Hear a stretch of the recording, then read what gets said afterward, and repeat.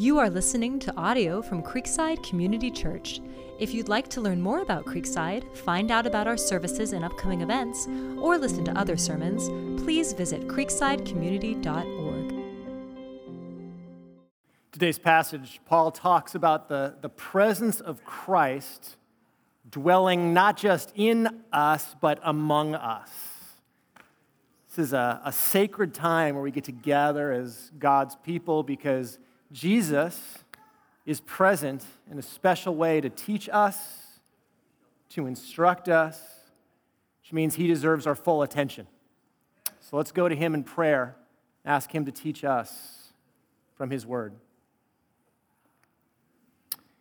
And now, Father, we thank you that you have made us your dwelling place. By your Spirit, you dwell in us and also among us in this fellowship. And Jesus, we believe that you are here right now among us. And you are desiring to teach us, to instruct us. And you promise to do that through your Spirit and by your word. So thank you, Jesus. We welcome you here. We ask you to teach us, to change us, to make us more like you.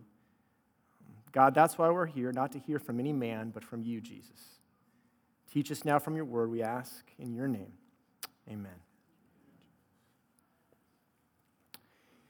You might remember back in April of 2019, the Cathedral of Notre Dame de Paris caught fire. And that fire quickly set the roof ablaze, the spire was destroyed, and this ancient structure almost collapsed. Thankfully, the authorities were able to put it out and salvage the building. But what was interesting was to see the French government's response, because almost immediately, the government pledged to restore Notre Dame, not to renovate it, not to give it some cool new open concept look, but to restore it. And that restoration work has continued for the past few years. Here's a picture of the scaffolding. Even the scaffolding is a work of art. People have donated around $1 billion toward this restoration project.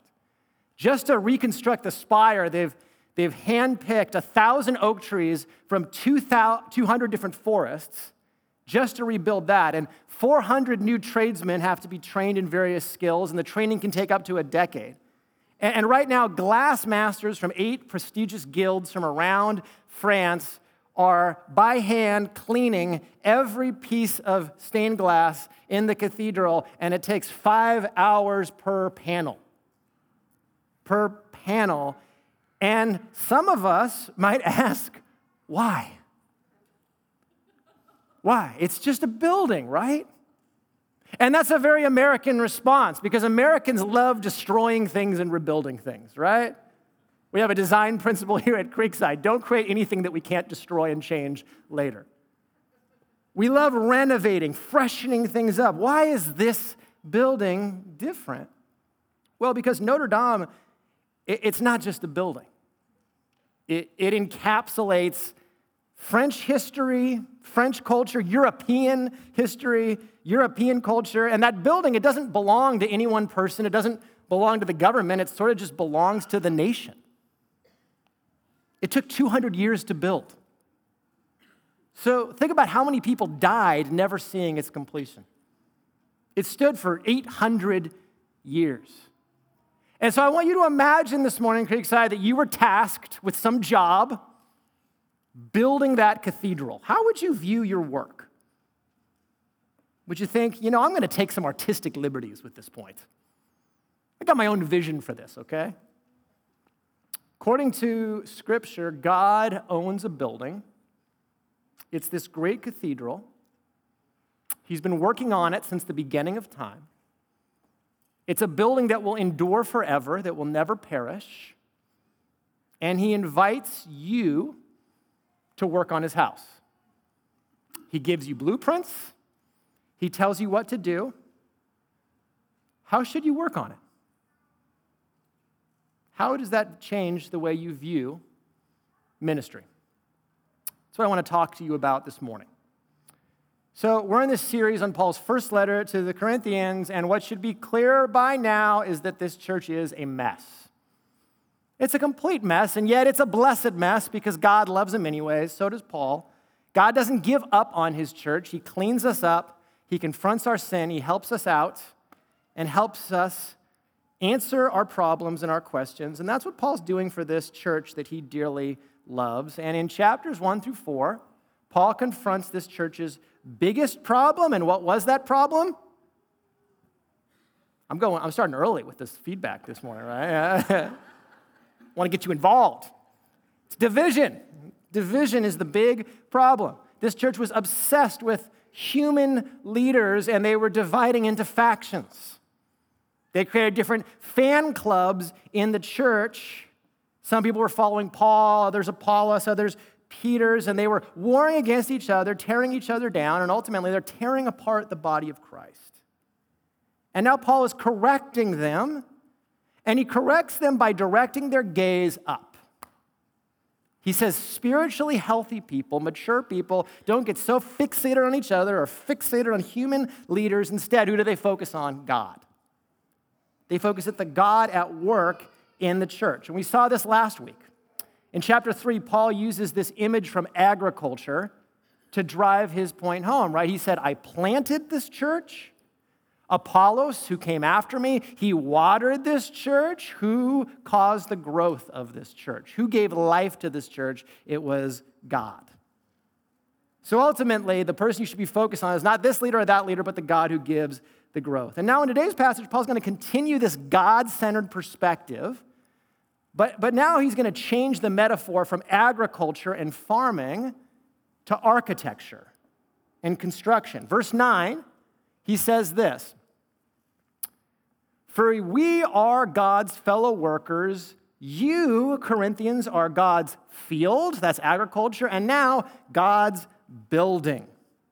God's building. We, Paul and apostles, are the workers. You are the building. And now in verses 10 through 23, Paul is going to build on this metaphor of the church as a building.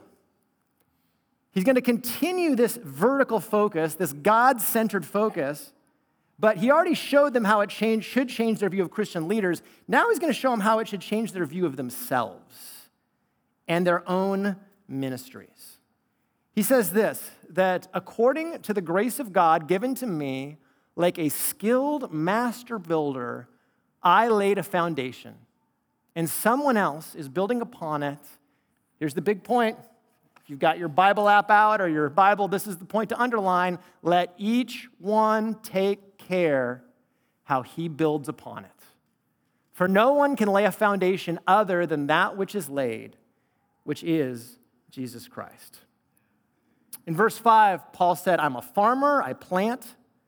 Now he says, I'm a skilled master builder. That word master builder is the Greek word architecton. You can guess what word we get from that. Architect. In Paul's day, the master builder, the architecton, he was sort of the project manager. So he would ensure that the building went according to plan, according to design, exactly to the specifications of the owner. And again, we see Paul's humility here. He's not the owner of the church. What is he? He's the manager. And he's managing according to whose design? God's. He manages according to the grace God gave him. That's his ministry as an apostle. God graciously commissioned Paul to start churches, and Paul took that assignment with utter seriousness. He didn't just come up with what he was supposed to do. He said, I'm going to plant churches according to God's design, by God's design, for God's glory. Why? Because it's God's church. This isn't my project, it's his. That's why he says, I conduct it like a skilled master builder, literally a wise builder. Paul is saying, I conducted my work wisely. Now, wait a minute, you might say. That doesn't sound very humble, does it? Is Paul saying he's wise? That'd be a problem, wouldn't it? Because Paul sounds a little hypocritical then, doesn't he? I mean, what has he been just berating the Corinthians for? Boasting in what? Their own wisdom. So it'd be pretty weird if Paul was like, you guys need to stop talking about how wise you are. And by the way, I am wise. just to let you know. Is that what Paul's doing? No, he's not, because he immediately clarifies what he means. Paul isn't using his own wisdom to build the church. What does it mean to be a wise master builder? It's to use God's wisdom, Jesus Christ. That's the foundation. That's the blueprint. That's how Paul is building this church. He already defined wisdom back in chapters 1 and 2 as Christ crucified. He didn't come up with that. That's God's wisdom. That's what he's planting the church on, because the church ultimately only exists because of who? Jesus. That's the easy fill in the blank for this morning, okay? Jesus. The only reason there is a redeemed people of God is because of Jesus Christ, his death, his resurrection, what he's done. That's why you're here. And so the only thing the church can be built on is belief in Jesus. And the only thing the church can continue to be built on is belief in that Jesus. And that's Paul's point. This is what everything rests on, Christ crucified, and that determines the shape of the building. We'll return to that point in a little bit.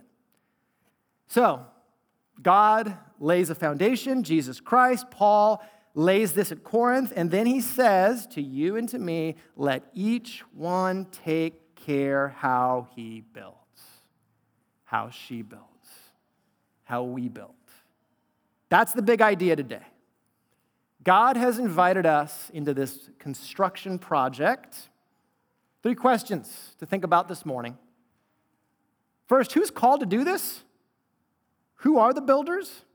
Second, why is careful building required? And then 3, this really gets to the heart of the point. How can we build something that lasts? Who builds? Why is careful building required? How do you build something that will endure into eternity? So that's where we're going. Let's look at question 1. Who is called to build God's house? Another way of saying that is, who is called to spiritually invest in other people in the church?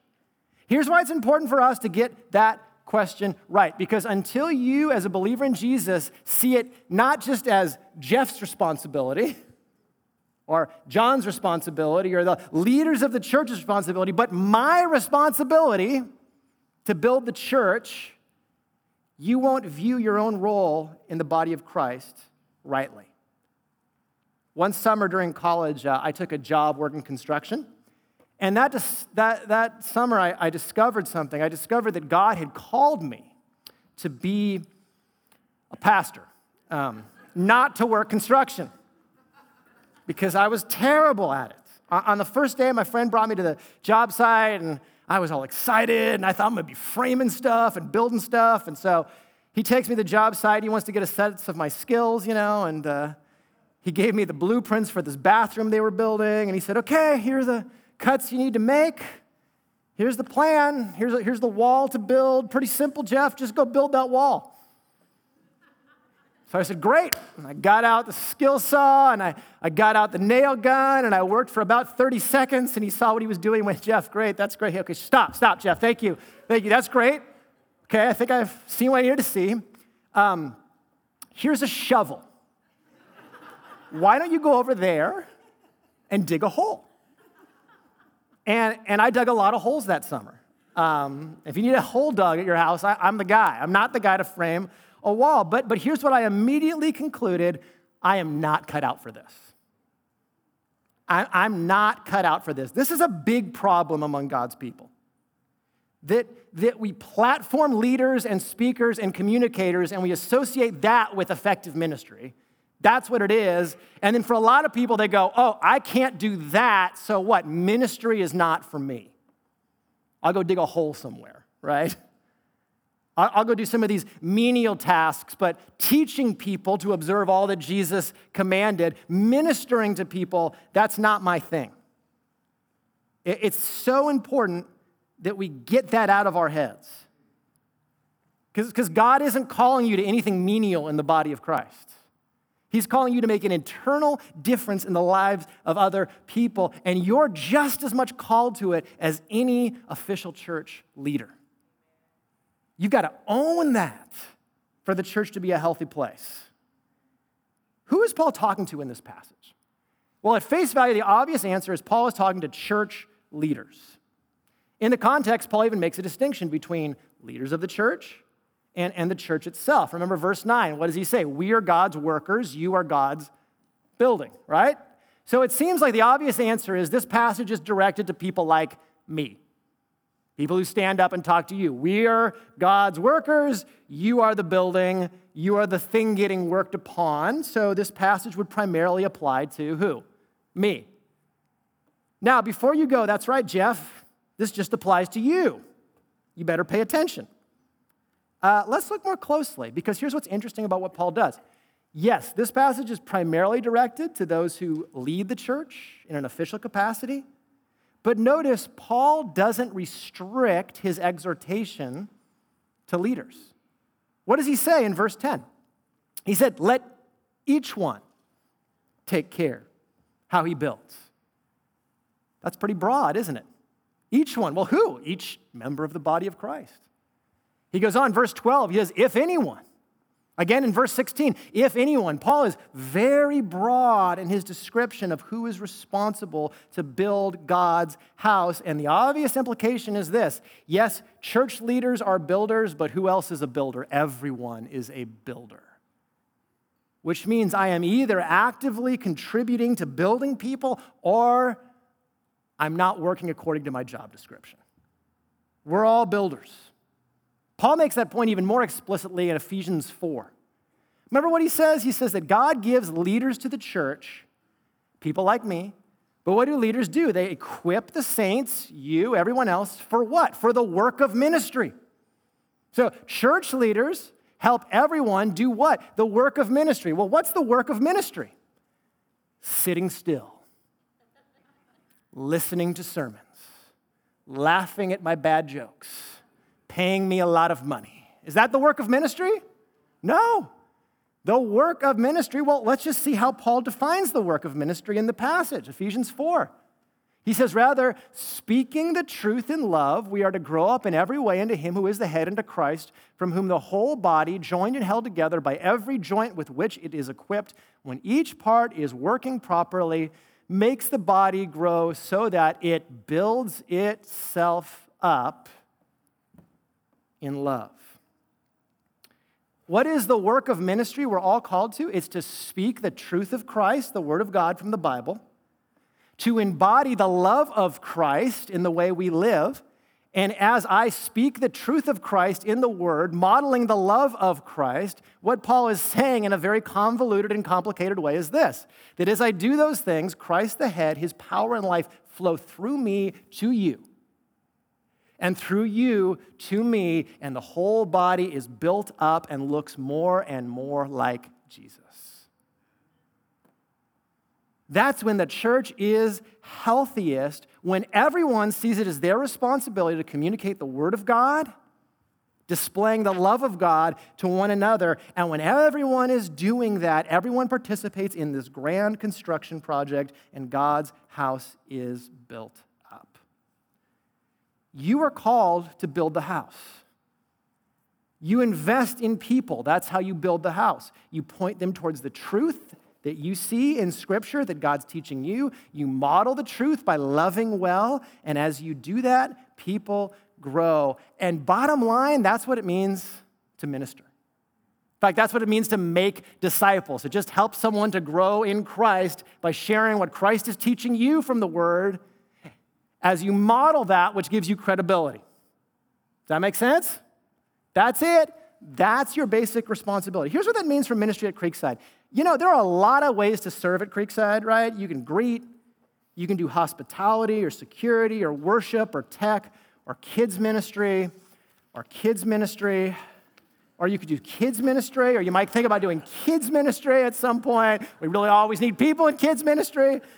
But here's the thing, you know, the way we most want you to serve here, the thing I care about more than anything else, even if you do none of those other things, is that you would have one person who's not quite as far along in the faith as you, just one, and you would be making a spiritual investment in that person. That's it. That is the baseline of what it means to minister, okay? So ultimately, the thing I'm doing all the time is not different than the thing you're doing all the time. It's just finding someone who you're a little further ahead of, teaching them what Christ is teaching you from the Word, modeling that in your life in love, and then the whole body is built up. And here's the truth, family. Like, you could have a church with the lamest preaching, the most boring preaching, the clunkiest worship services, the most unimpressive programs. And if the majority of people were doing that, it would be an unimaginably, spectacularly healthy and effective church. Conversely, if you had a church with the most beautiful institutional everything, from building to budget to programs to preaching, and that's not going on, that's building on a house of cards.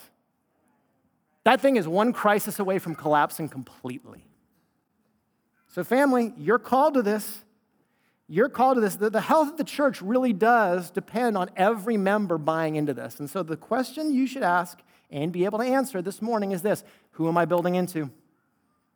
Who am I building into? If you have a piece of paper, you should be able to write down the name. If you have a phone, you should be able to pull out a note and then write down the name and then put away your phone so you can focus on me, okay? You should have an answer to that question. If you have parents, you already know the answer. It's your kids. You might not have known it before. It's your kids. That's who you're spiritually investing in, okay? Now, if you can't answer that question today, it's okay.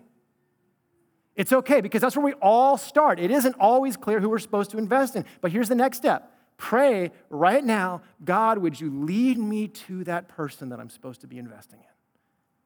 God, I don't know who it is. Would you make it clear? Before Jesus picked his disciples, what did he do? He prayed. He prayed. Pray, God, show me that person. And here's the beautiful thing. You don't have to be years ahead of them spiritually. You know how far ahead of them you need to be? One step. One step, that's it. All you're doing is showing them what God is teaching you, just a little ahead. That's it, okay? And man, if we all did that, it would be spectacular. Spectacular how healthy this church. In fact, that's the reason this church is healthy. That's, I think, the reason this church survived COVID, because so many of you do it. And so this church was already had those kind of relationships, so just excel more in that. So embrace the calling. That's step one. God wants to use you to build his house. Now, view the work rightly. Because this isn't just any work, family. This is God's work. Because this is God's house. This is more sacred than Notre Dame. This is more sacred than any earthly monument. This is God's construction project because God wants to live here. That should change your perspective on the people around you. This isn't just any old building. What does Paul say? Verse 16.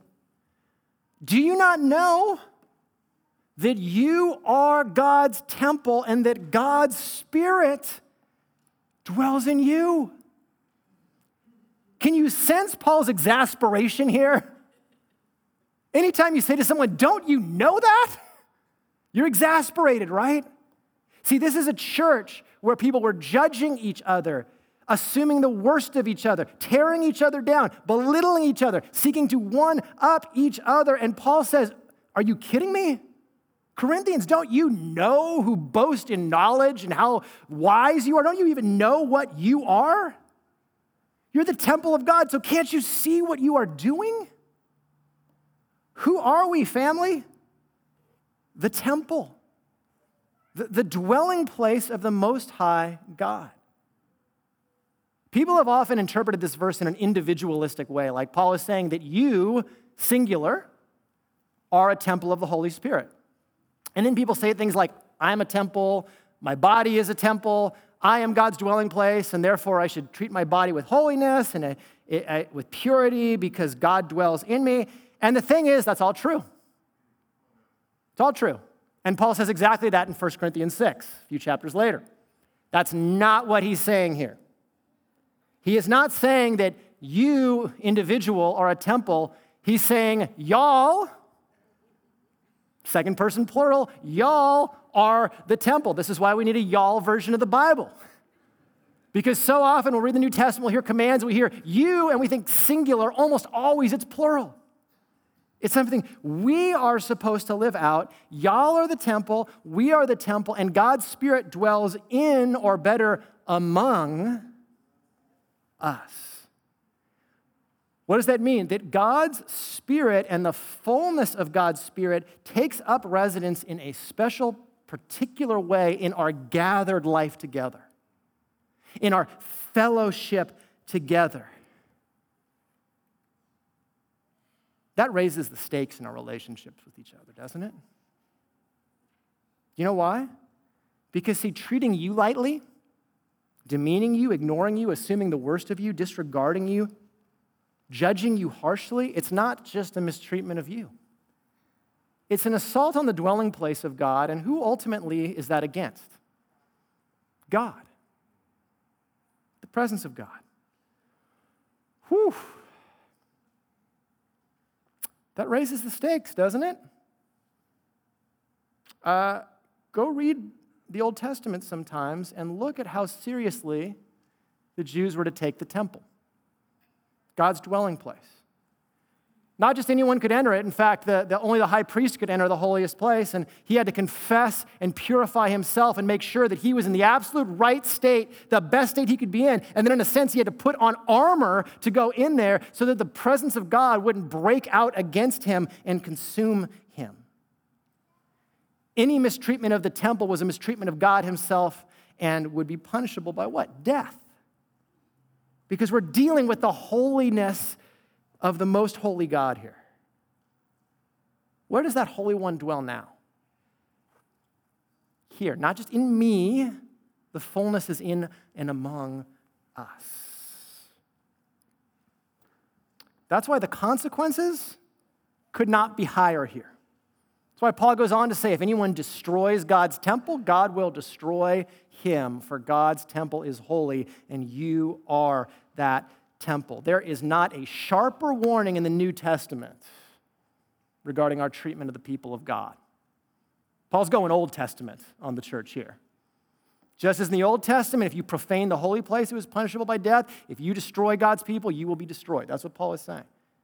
Now, what does that mean? What does that mean for us as believers? That's a good question. I'll come back to it. But I hope what is clear at this point is that careful building is required, because we're building God's house. And these are God's people. And God is present in a unique and special way among us. And so an application question is this: is my view of people in the church based primarily on who they are or on who God is? See, God has chosen to take up fellowship here. I mean, imagine if Jesus incarnate, just in the flesh, just walked in this morning. I think we'd treat him well, don't you? Don't you? I think we'd give him the place of honor. I hope so. I hope that we'd bow at his feet. I hope that we'd serve him. I hope that we would honor him. There couldn't be a more natural thing to do as a believer. Well, what's Paul saying? That the presence of the risen Christ, he's here.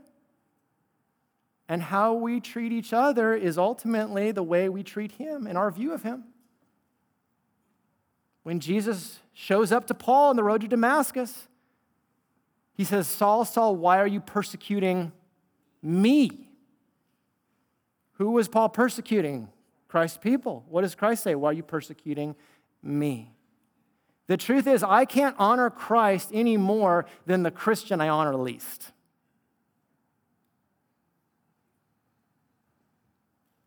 See, and that fosters repentance in my heart over things I harbor toward other believers, because the stakes are high here. That's why I should build with care. How do you view the people in the church? And so if this is true, if I'm called to build God's house, if it's God's house and this is sacred work, how should I build? That's the big question. How do I make a lasting investment in other people? Because this work, it deserves the best of who I am, doesn't it? If it's God's work, building into the people of God, how do I do it in a way that lasts? Well, here's the reality that Paul talks about. Not everything we do to invest in other people is going to last. In fact, it's possible to be a Christian and do some pretty shoddy work. It's like most of my work around the house. I fix it, then I call someone else in to fix it, right? Like, I make the repair, and then someone has to repair the repair. You know, I tighten the plumbing and break the pipe, and then the plumber has to come in. There's a way to work that is shoddy. that won't last. And so we have to use the best materials. See, our work is going to be tested. Here's what Paul says. Now, if anyone builds on the foundation of Christ with gold, silver, precious stones, wood, hay, or straw, each one's work will become manifest, for the day will disclose it, because it will be revealed by fire, and the fire will test what sort of work each one has done. On the day of Christ's return, God, the consuming fire, will come down and will evaluate the work of our ministry. And it will become evident that day whether our investment of other people was quality or it was cruddy. It really can't be used in eternity. It's a sobering thought, isn't it? To think I could have made an investment in people, but I wasn't building with the right materials, and then on this day of revelation, when it's revealed by fire of God's presence, some of it just doesn't last. So what's the implication? Build with the good stuff. Paul isn't contrasting 6 things in this passage, okay? When he says gold, silver, precious stones, wood, hay, straw, he's contrasting 2 things. There are quality things that can withstand the test of fire. There are cruddy things that get consumed by fire. Build with quality. And remember, we're talking about the temple. And that helps us to understand what Paul's talking about, because you read the Old Testament, what was the temple built out of? The good stuff, the quality stuff, the stuff that endures. I mean, have you ever wondered, why is God so tedious in describing the construction of the temple? I mean, if we were to take a survey this morning, what are the most boring parts of the Bible? The most tedious to read, I think overviews of the construction of the temple might be number 1, right? That might even beat out genealogies. It's like, why? 10,000 talents of this, 15,000. It was this many cubits long. It was like, why are you going into such an insane amount of detail describing the tabernacle and then Solomon's temple and then the new temple? I mean, it's like 8 chapters of Ezekiel at the very end. And you're just like, this is an anticlimax, isn't it? Like, oh my gosh, why? Why is it so tedious? Because it's God's house. No detail should be overlooked. No expense spared. This should be the most quality, the most precision, the most excellence you could imagine, because you're building a house for who? God's going to live there. His fire is going to dwell in this place. So I want to build something that's fit for who? Him. Him. Not everything is. In fact, it's possible to build in a way that's shoddy and it doesn't last. In fact, Paul goes on now to describe 3 different ways to build God's house. This is Paul's version of the 3 little pigs, by the way. All right, remember the story of the 3 little pigs? And except in God's story, the wolf is actually God, and he's the good guy. He tests the work. And then the 3 little pigs, actually, there's 2 pigs. One builds shoddy, one builds quality. And the 3rd pig is actually a wolf, but he's a wolf in pig's clothing. Who's actually destroying the church. I promise that'll all make sense in a second here. So, 3 builders. 3 builders. The first builder builds with shoddy materials. Paul says this, if anyone's work is burned up, he will suffer loss, though he himself will be saved, but only as through fire. This verse has been subject to all sorts of misinterpretation. All sorts of misinterpretation. Because some people think this is talking about the individual believer's holiness. And there are some Christians that are just so carnal and so sinful, they don't do anything good, and then they get into heaven by the skin of their teeth, right? And then everything has to kind of be purified and burned off, but they get in because they're saved. Is that what Paul's talking about? No. Sometimes Roman Catholics have seen this as a reference to purgatory, that some believers, because of unconfessed sin, they have to go to some post-mortem state where they have to be purified with fire until they're finally right for heaven. This has nothing to do with that, because this is about return of Christ. This isn't about some post-mortem state. And besides that, what is burned up here? It isn't the believer. It's the believer's what? Work. It's their ministry. Here's the point. You can be very active in the lives of God's people. You can be doing lots of things and be doing shoddy work that won't be used in their lives. This is what the Corinthians were in danger of, right? They're just building in a shoddy way. They're active in the church, but they're prideful. They're not acting with love. They're enamored with human wisdom, and they're trying to teach the latest intellectual fads all the time. They're not building on Christ crucified, and all that stuff is what? Fading away. It'll perish. They're just teaching the newest, coolest way to be Christian all the time. Techniques, fads, all these things that it's not even an eternity we'll see those are silly. 5 years later, it's the kind of things you go, that was stupid to focus on. That's shoddy material. That's some believers. And so it should raise this question, what does quality work look like? I mean, don't you want to build something in other people's lives that lasts? Don't you want to invest in them in a way that when you get to eternity, you see who they are, the glory of what God has done in their life? I had a part in that because I built something that lasts. It was actually fit to be part of God's house forever. That motivates me.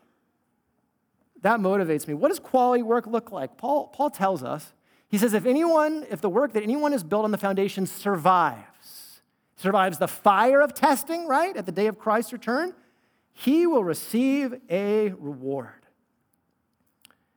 What does quality work look like? 3 things quickly, and then we're done.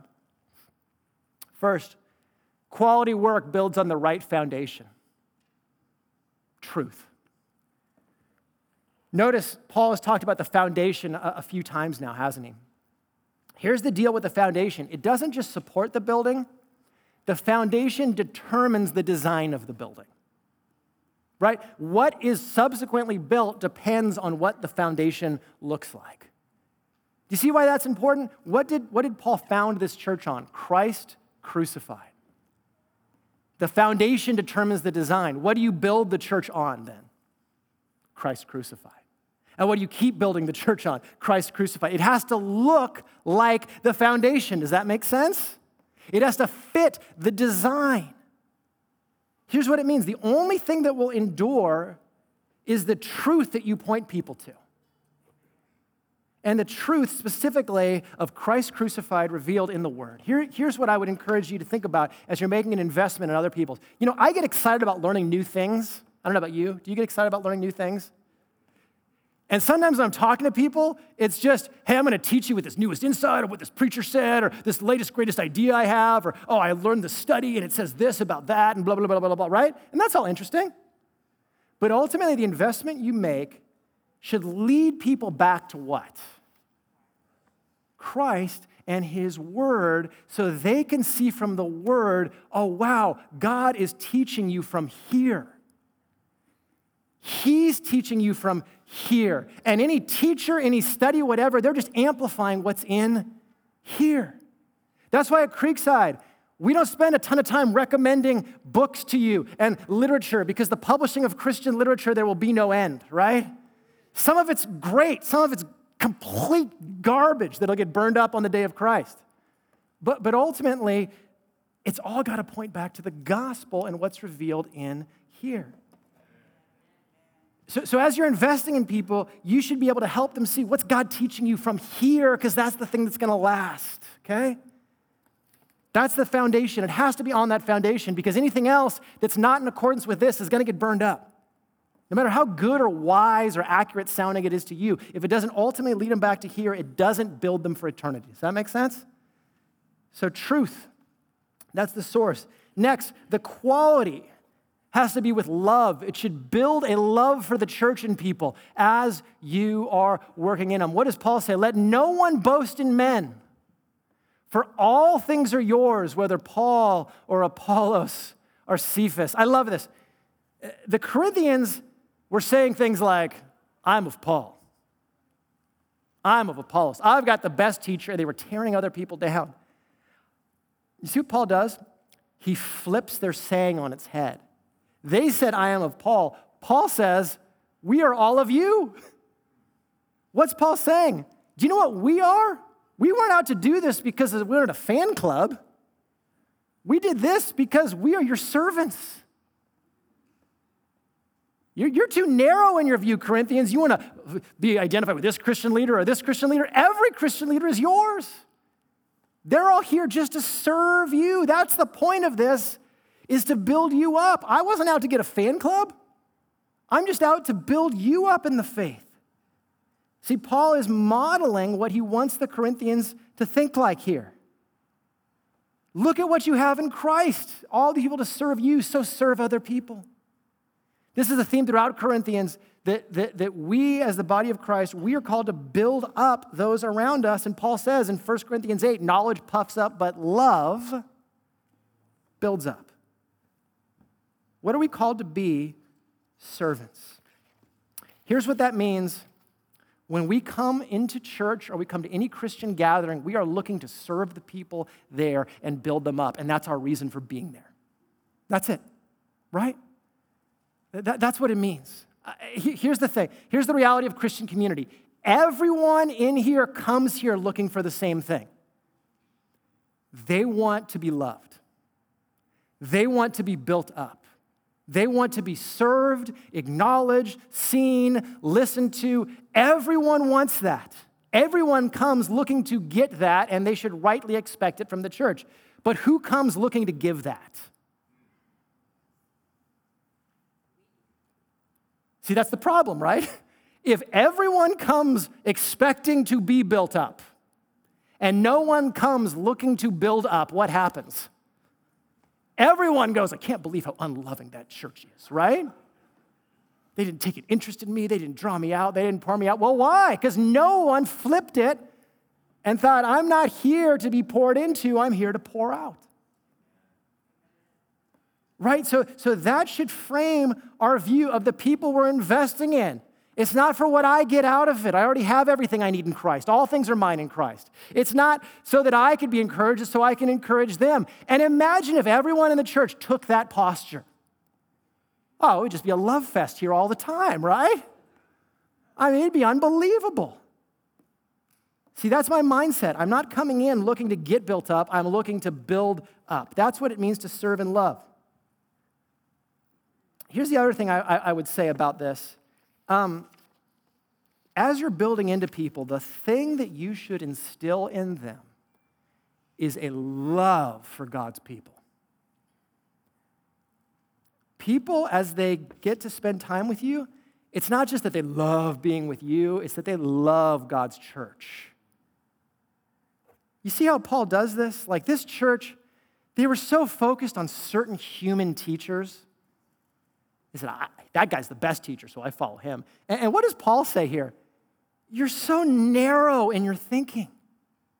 You want to identify with this tribe of Christianity when God has given you teachers from all over that are your servants. Here, and this is a little off topic, but I'm burdened about this. So, it's great to be discerning about truth, but man, Christian fan clubs can be so destructive. When we say that basically the truth of Christianity is completely located in this teacher, or in this personality, or in this denomination, or this thing, here's the problem with that. It's good to be discerning about truth, but when you locate it in a certain fan club, here's what ultimately happens. What are you saying about every other Christian in the world? They're all sort of wrong. But this guy, this woman, this tribe, oh, they've got the truth. And it's very easy to start going, oh, and they're all idiots over here. Instead of potentially incredible resources that God wants to teach you through as well. And here's what happens, and this is why I think some people deconstruct their faith, honestly, is if you have this very narrow view that only this little tribe gets the truth completely right and all these people are idiots, here's the mindset that takes root in people's lives. Well, gee, all of them were wrong. Am I sure I'm right? And am I sure they're right? And that process of critiquing and deconstructing every other Christian all the time, they just apply it to their own tribe. And then they deconstruct their way right out of the faith. We should, in the way we talk about other Christians, be charitable, be kind, and seek to highlight true things wherever we can to show that God's truth and God's people, it's way bigger than us. And it's way more enduring, and that should give you confidence because God has given this. The resources of church history it's just a hoard of riches. All things are yours. You don't know this, but every Sunday you get taught by Athanasius and Chrysostom and Aquinas and Augustine and Calvin and Luther and Owen and Spurgeon, and you're learning from all of them. You don't know that because I'm not like, ooh, be of them, but they've all taught me, and now they're teaching you. The truth is big, and as people spend time with you, they should go, wow, God's church is big, it's broad, it's true, it's been true, it's gonna be true. I should serve them. Last thing, and then we're done. Oh man, I got like 3 more sermons I want to preach from this passage right now, but I'm not going to. Final thing, quality work takes a long view. This is a big project, right? It's going to endure into eternity. Paul goes on to say to the Corinthians at the end of this passage, all things are yours, not just church leaders, but what? The world, life, death, the present, the future, all are yours, and you are Christ's, and Christ is God's. Wow. Wow. He's saying, Corinthians, do you see what an incredible privilege it is to be part of the church? You're all squabbling over these narrow tribal fighting and all this. He says, not only are all these leaders just your servants, but you already have everything you could ever want coming to you. Death can't touch you. Life goes on forever. Your inheritance is Christ. You inherit the world. You couldn't want more glory and honor and blessing than that, because what were these Christians fixated on? Worldly status, worldly power, getting what I want right now. And Paul says, you've got everything coming to you. You've got everything coming to you. So live in light of that eternal reality. Live with an eternal perspective. As you're serving people, you're not doing it for status. You're not doing it so they'll say thank you, because they won't most of the time. You're not doing it so people will be impressed. You're not even doing it so you can see lives changed, because oftentimes you won't see the lives changed. You are confident that on one day, Christ will be revealed, and those who are faithful will be revealed in honor and glory, and their work will endure. That's an eternal perspective. That's an eternal perspective. Paul talks about a reward in this passage. If you do good work, you get a reward. Did you know that as a Christian? Did you know that? We're saved by grace. The reward is not salvation. We already have that. The reward is the honor Christ will give for faithful service. And here's the thing about the reward. It lasts into eternity. So it's grace too, right? It's not some repayment. It's an eternal reward for temporary work. That's pretty gracious, right? But what is the reward? What is the reward for quality work? You know, here's what I think the reward is if we invest in other people. Paul tells us, 1 Thessalonians, what is our hope or joy or crown of boasting before our Lord Jesus at his coming? Is it not you? For you are our glory and joy. Here's what Paul says to the church at Thessalonica. What I will glory in, my joy at the return of Christ, my reward, you know what it's going to be? The people I invested in. That's the reward, is seeing that somehow God used an idiot like me. And I actually did love and did say some things that were true. And God used it to create an eternal transformation in someone else. I mean, is there a better reward than that? To make a difference for eternity in the lives of the people that you invested in? What are you investing in now? You know, top 5 regrets of those who die when they're dying. You ever read these? 1 is I wish I hadn't worked so much, but 2 is I wish I had stayed in touch with my friends. Basically, I wish I hadn't focused so much on earthly accomplishments and focused more on relationships. That's true when people die. That's true in eternity. As we look back, I think the number 1 regret is why did I focus so much on my success, my plights, climbing some ladder, and not just on making a difference in the lives of other people? That's the thing that's going to last, family. That's the thing that should motivate you now. That's a reward worth having. I want to be able to look at tons of people on the day of Christ and know that I did something that God could actually use in their lives for eternity. That's it. So family, which builder are you? Some of you might be doing some shoddy work right now. And that's okay if you realize that it's time to repent. Some of you aren't building at all. And you go, okay, I need to find someone to invest in. Some of you know you're doing quality work. Don't get discouraged. On the day of Christ, it'll be revealed. Some of you could be destroying God's church. How do I know if that's me? Am I tearing people down? Am I slandering people? Am I giving people a perception of others that paints them in the worst possible light? Am I recommending resources that are actually in some way false or misleading and that are leading people down a bad path?